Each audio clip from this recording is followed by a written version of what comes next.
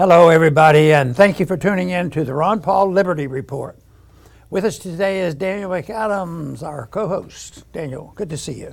Good morning, Dr. Paul. How are you this Thursday morning? Doing well. Yes. Always ready to solve another problem. Oh, we need a speaker. And I hope ours reverses what the truth is. And Mises points out, every time you write a regulation, you create two more needs for the next regulation to correct it. If we could just reverse that trend, that would be a good idea. You get rid of one. If you get rid of that one, you can get rid of two more. That would be good. I think they tried that at one time, but it didn't work to try to legislate that issue.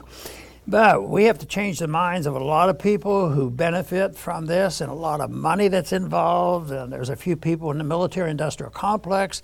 They have a lot of clout, and the medical profession has lost its way, and they have a bunch of clowns that run medicine now, and who knows what's happening. So there's a lot of special interests we deal with, but we will still plug away.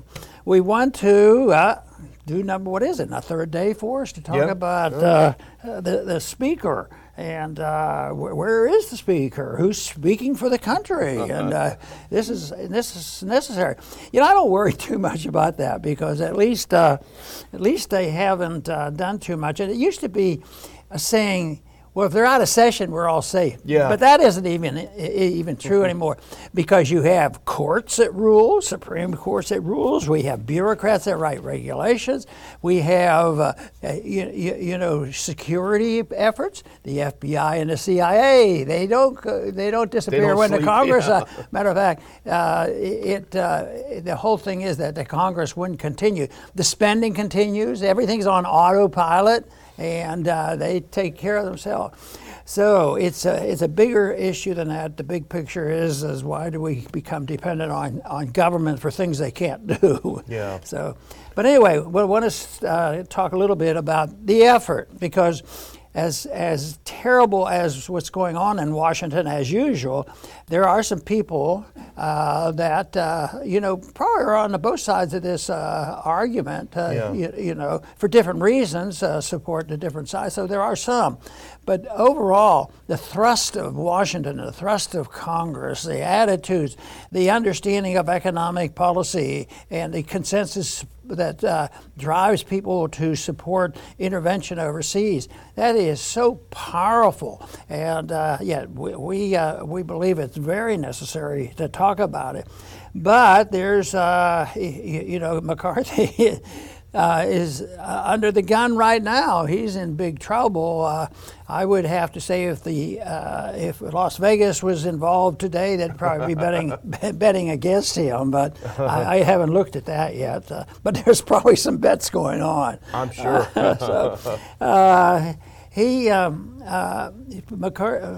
McCarthy knows he's in trouble, and he's made concessions rather early on. That's a pretty bad sign for him politically. So he's made some concessions, and we want to go over those a little bit to show what has he conceded. And some people who are rooting for McCarthy say, look, how much more do you want to do? Why is this happening? Why are you turning this government over to the Democrats? Because if we can't get together, that gives the Democrats much freer range, and it means that it's a victory for Biden. There are a lot of arguments against it. But anyway, let's just talk a little bit about these efforts that we want to do. But there was a good article in Zero Hedge and also in Politico that the concessions, we might just talk about. The first one they listed was this: one person could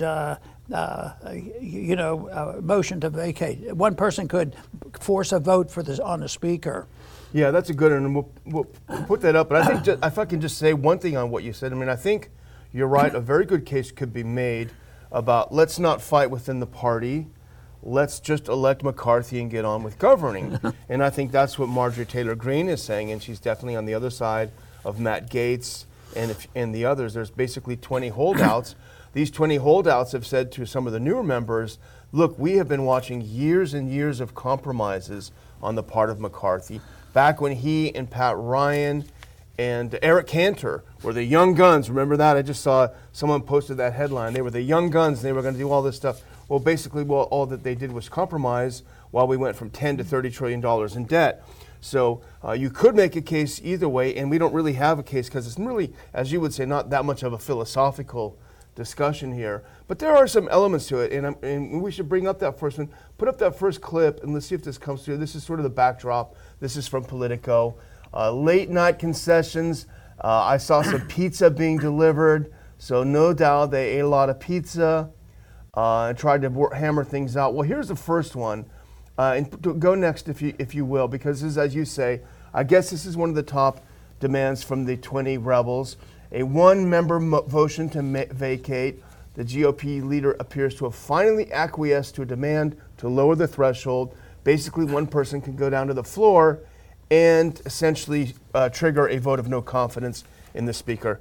I honestly don't know what to think about it. Maybe you have some thoughts about it. Is that a good idea, a bad idea? Well, it should be unnecessary. You know, if we had the right kind of people there with respecting the Constitution, you wouldn't be worrying about the difference between, 5, 10, or 20 or whatever. It would be much more conciliatory. They would talk it over and figure it out. One, I think that, even though I argue that Congress is not all that relevant, and if they want to fight up there, it's not going to change the big picture.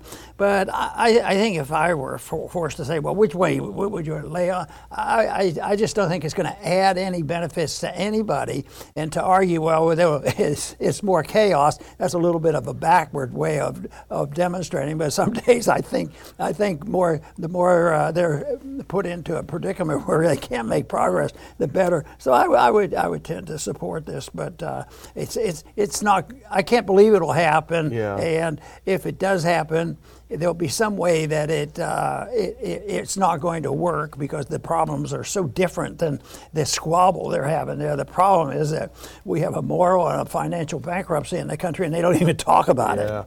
Well, maybe if they keep hassling this George Santos guy, he'll go down there every day and have a motion to kick out the speaker. Let's move on to the second one, and this has to do with rules. And a lot of people don't understand the Rules Committee process, but the Rules Committee is extraordinarily powerful.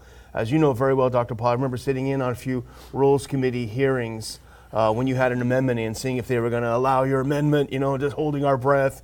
They are so powerful, they control how the bill is debated on the floor. They frame the debate. Extremely powerful behind the scenes. So the second compromise is apparently Rules Committee seats for the Freedom Caucus. And the Freedom Caucus is far from your Liberty Caucus, but there are more conservative members. McCarthy is prepared to give the House Freedom Caucus 2 seats on the powerful House Rules Committee, which oversees the amendment process for the floor, and I would say, and many, many other things as well. There are also talks about giving a 3rd seat to a conservative close to the Freedom Party but not in it, and they say someone like Thomas Massie of Kentucky. So the idea is to allow some of these rebels to sit in on the committee, maybe have someone like Thomas Massie in the committee, in the Rules Committee. We talked about this before the show, and you said, you don't know whether that's going to make a huge difference. Yeah, I think there should be some equity, and there has been over the years. The people who win and control the speakership, they're going to have more votes, and those numbers haven't varied. They don't get changed every year. So I would think, I didn't complain about that particular thing, but I'll tell you the thing that I learned after I got there was the legislation, what we're taught in school, it goes to the subcommittee, it goes to the full committee, it goes to the floor, and it goes to Senate, and all these things. But it had nothing to do with the final version of the bill. And I can remember when it first happened, I was on the banking committee, and we fussed and fumed, and they were doing it. But then it went to the Rules Committee. I said, well, why don't they just look at the book and see what the rules are to bring it up? The Rules Committee, they have license to do whatever they want. Anything. I've seen it strike the whole bill and rewrite it in the Rules Committee after weeks and weeks of all this BS, of doing this. So I think that's more important to know that. So and the other thing is, if it happens to get through, and they did this once on a on a financial bill, the Monetary Control Act. It went to the a conference between the Senate and the House, and some of the worst parts was put on in a conference, and nobody looks. At the time, anyway, nobody looks at a conference report. Oh, we've gone through this for weeks already, and weeks. So it comes back to the floor, and the Rules Committee had their chance at it. The House committees had it, but that's probably irrelevant because still the Rules Committee is a big deal. But even after that, the people who are behind the scenes, who are really pulling the strings, if they really need something, I've seen it happen where they've taken just a phrase or a sentence and radically changed the final version at the conference. And it was something that very, very few people knew that it was actually in the bill. And that's certainly not what the conference is designed for. It's designed just to reconcile the House and Senate versions. Take two numbers and add them. I remember I think it was called the chairman's mark, where it says, strike everything after the title and add this. And it was a new bill written by the chairman of the Rules Committee. Yeah, it was many times. Start all over again. Yeah, so that's a big issue. The next one I think is interesting in a way, and we'll talk about it for a second. Put that up if you will. A vote on term limits. This is a key demand of Representative Ralph Norman, Republican of South Carolina, who has proposed a constitutional amendment limiting lawmakers to 3 terms in the House. This is very popular among populists, but if I remember correctly, your view is very different on term limits, and it's evolved a little bit. Yes, when I was up there early on in the 70s, that appealed to me. They get there and have all this power, and I thought it was just a power system. Didn't understand exactly all these rules and how they can get around them. Yeah. So the one thing I noticed is that there was voluntary term limits, and there was not quite a few, but there were several that we knew that term limited themselves, and they did it after 3 terms, three elections, 3 terms, and they would resign. And inevitably, the person who replaced him, I thought was worse. Yeah. But because the person who is principled to ready to leave was a much better congressman, and so that I just faded on it. But we had some votes way back then, and I supported term limits. But then the more I looked at it, that's not the issue. It's better that we talk to kids and teach them Austrian economics and teaching them a little bit about why non-intervention foreign policy is important. Rather than term limits, changing the Constitution for that, I would never support anything like that. Even when I was somewhat sympathetic to it, I wouldn't have changed the Constitution for that purpose, because there is a vehicle for it. At least you can. And some people goof off and they get thrown out, and the people realize they're not doing a good job. But they should be put out because they're voting wrong. But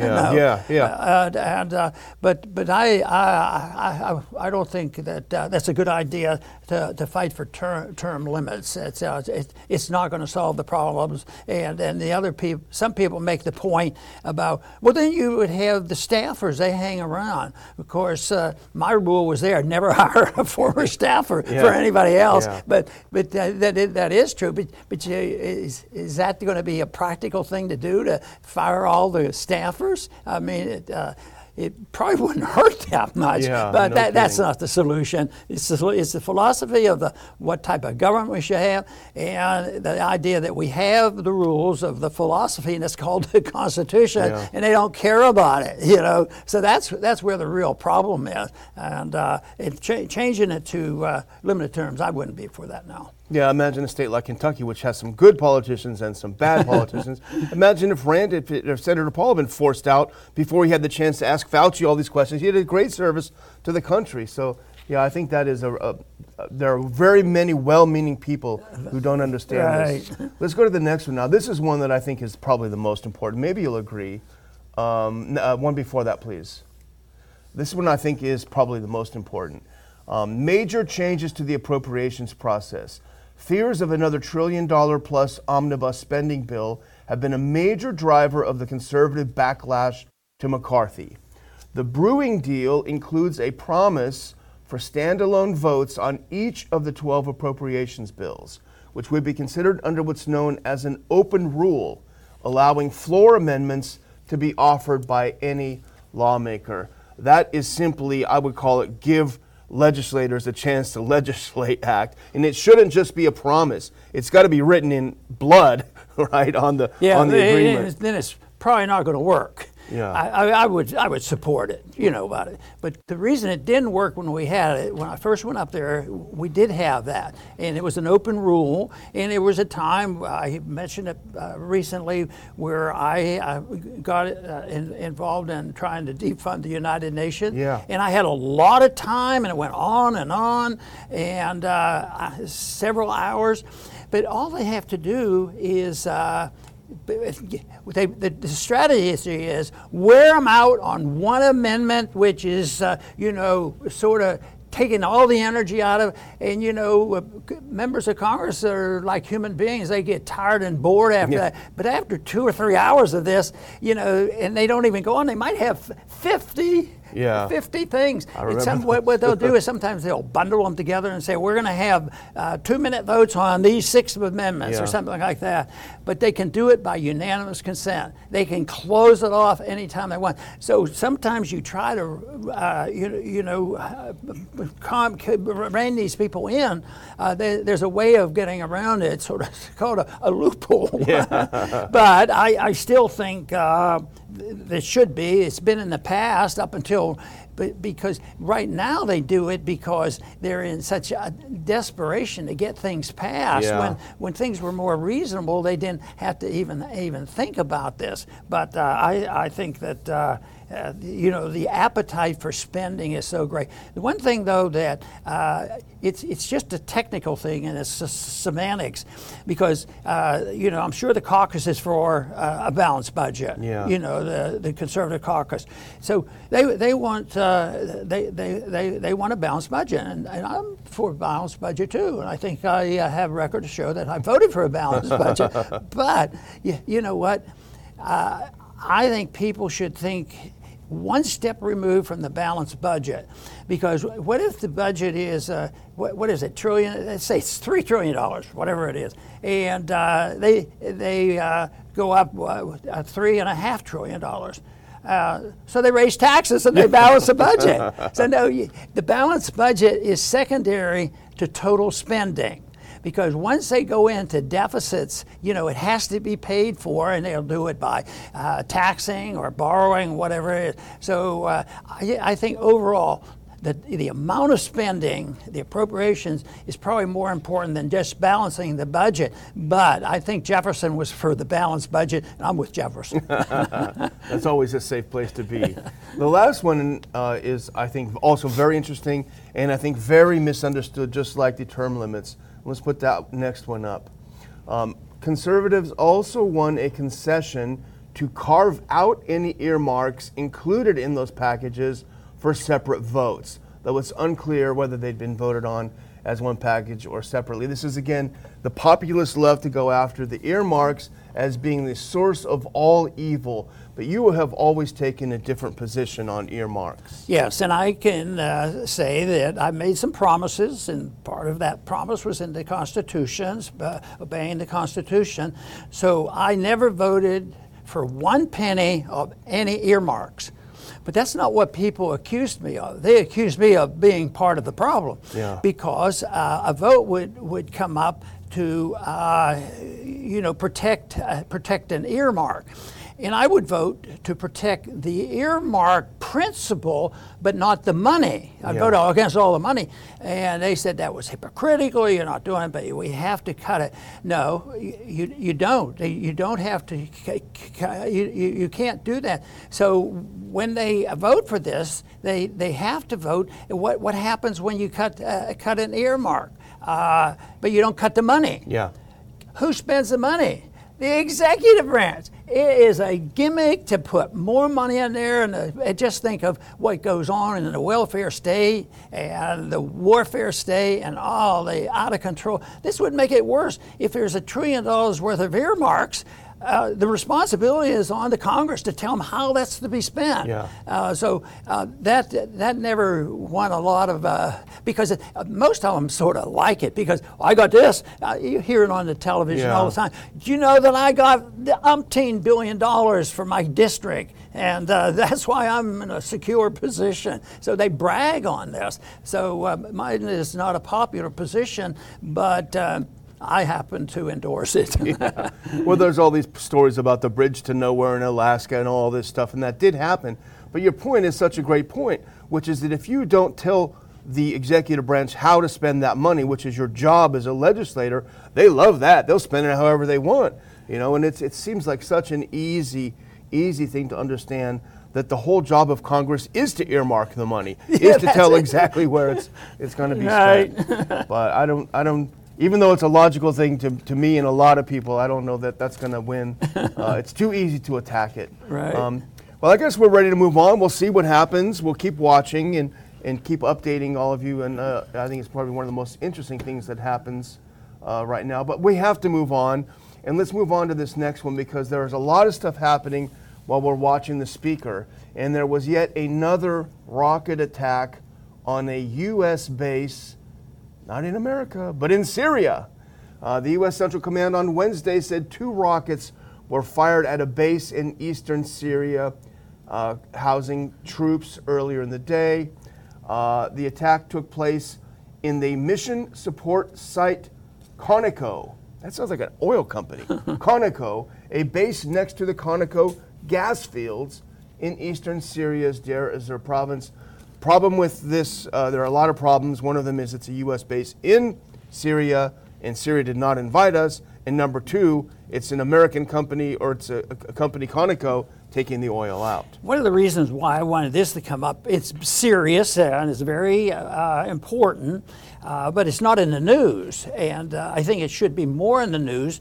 And the other point is it isn't America, but it isn't Ukraine either. Yeah. We've talked about Ukraine, and that's ongoing, and that deserves a lot of attention, and maybe it'll straighten out someday. But this is the point that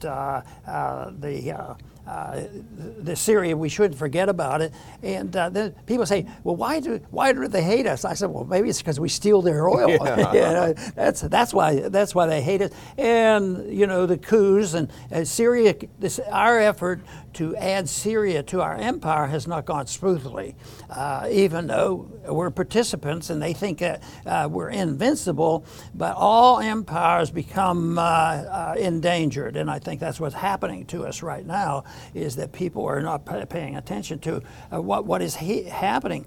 But there's also, a little bit of break in which countries are supporting, and evidently Turkey's interested in Syria as well. Yeah, it is. And going back to the if we can put on that next clip, this is from the Cradle, and you're right. Well, why are they angry? U.S. base in Syria struck as Washington loots more oil and wheat. So we have the most severe sanctions in the world on Syria, but at the same time we steal their oil and wheat. And if you could look at this next clip, this is from that same article in the Cradle. It says, on that same day, U.S. troops will simultaneously carrying out yet another looting and smuggling operation, illegally making their way to bases in Iraq, carrying over 7 trucks and tankers of stolen wheat and oil. Just in one day, 60 tankers and trucks taking the oil from Syria and giving it to the Kurds in Iraq. Of course, that's going to make them angry. In the estimate, here's another article from the Cradle. If we can go to that next one. U.S. steals new batch of Syrian oil as Damascus reports $107 billion in losses since 2011. So that continues to go on. And as you say, something is changing, though. And put on that next one, please, because there has been a break. Turkey went along with Barack Obama's regime change operation in Syria, changed his position, became anti-Syria, supported the regime change. It didn't go well. It didn't go as planned.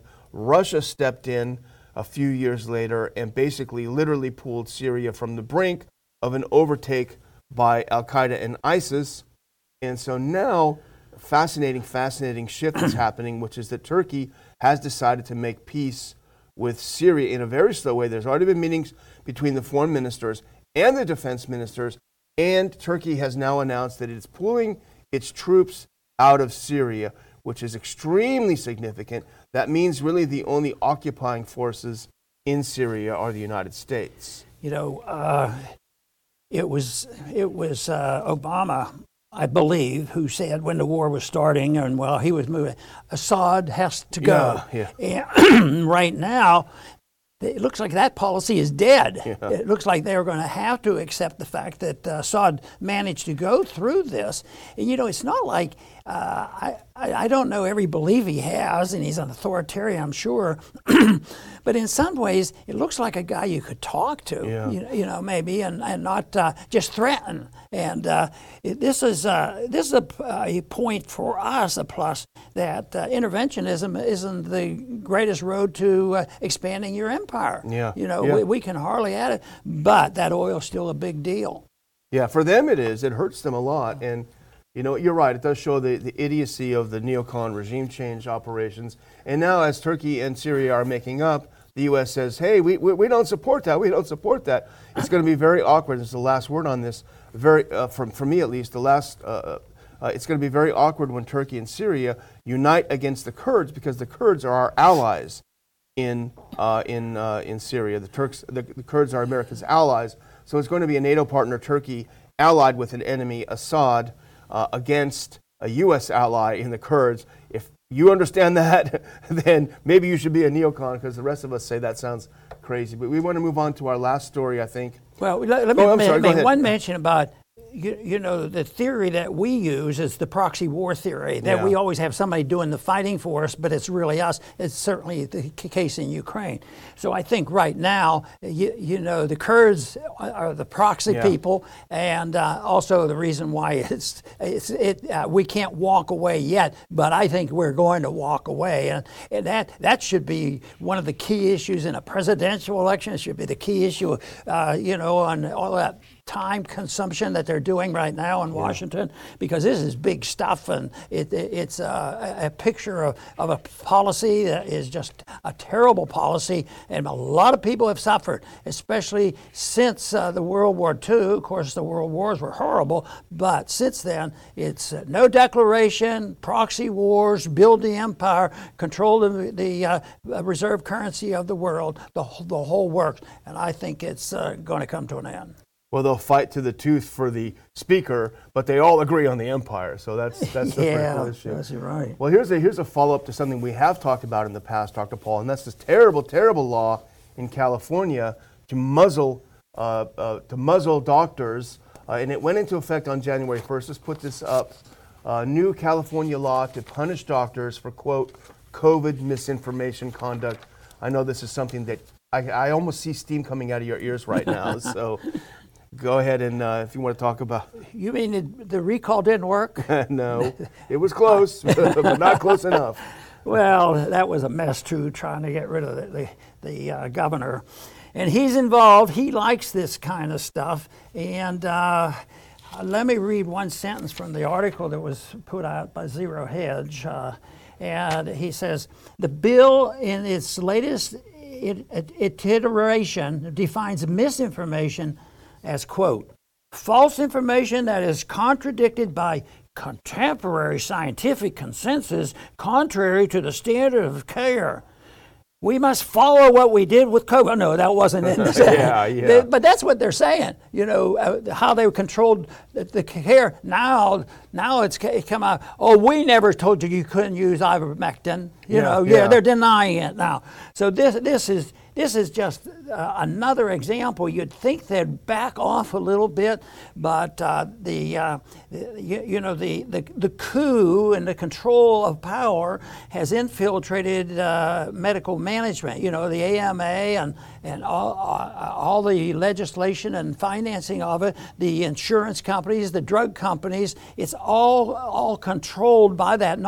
It's not controlled by doctors having a good relationship with their patients and able to discuss this, because almost all medication, the discussion should be, even though it's well standard, you know what the drug is, everything, you should tell the patient, yes, but these are the pros and cons. There's also these problems. But that should be done, and that's why medicine should be based on trust. And what they have done now since COVID is they've destroyed the trust and punish you if you try to practice medicine by dealing with your patients like you're supposed to. Yeah. Terrible, terrible. Don't move to California. Get out if you can. Well, I'm going to close out by thanking Doubting Thomas for a Rumble rant of $20 saying, end all foreign aid. We can certainly agree with that. And I'm going to do a final thing, Dr. Paul, that's going to shock you, because we thought we were done with Pelosi, but guess what? She decided to tweet in all of this chaos on the floor. She decided to tweet and put up that last one.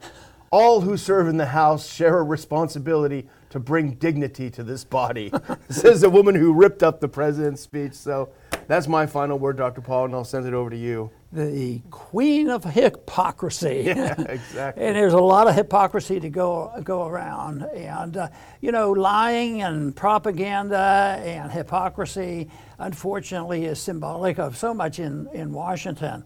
So for the sake of the argument today, maybe the 20 individuals are exactly concerned about what we're concerned about. And I think most of them are, to a degree, where they have disagreements with us on maybe getting rid of the Fed tomorrow or bringing our troops home, a few things like that. But still, people are disgusted, and it takes that. That is why, in spite of the fact we still have this craziness of states passing laws to regulate the doctors and regulate, the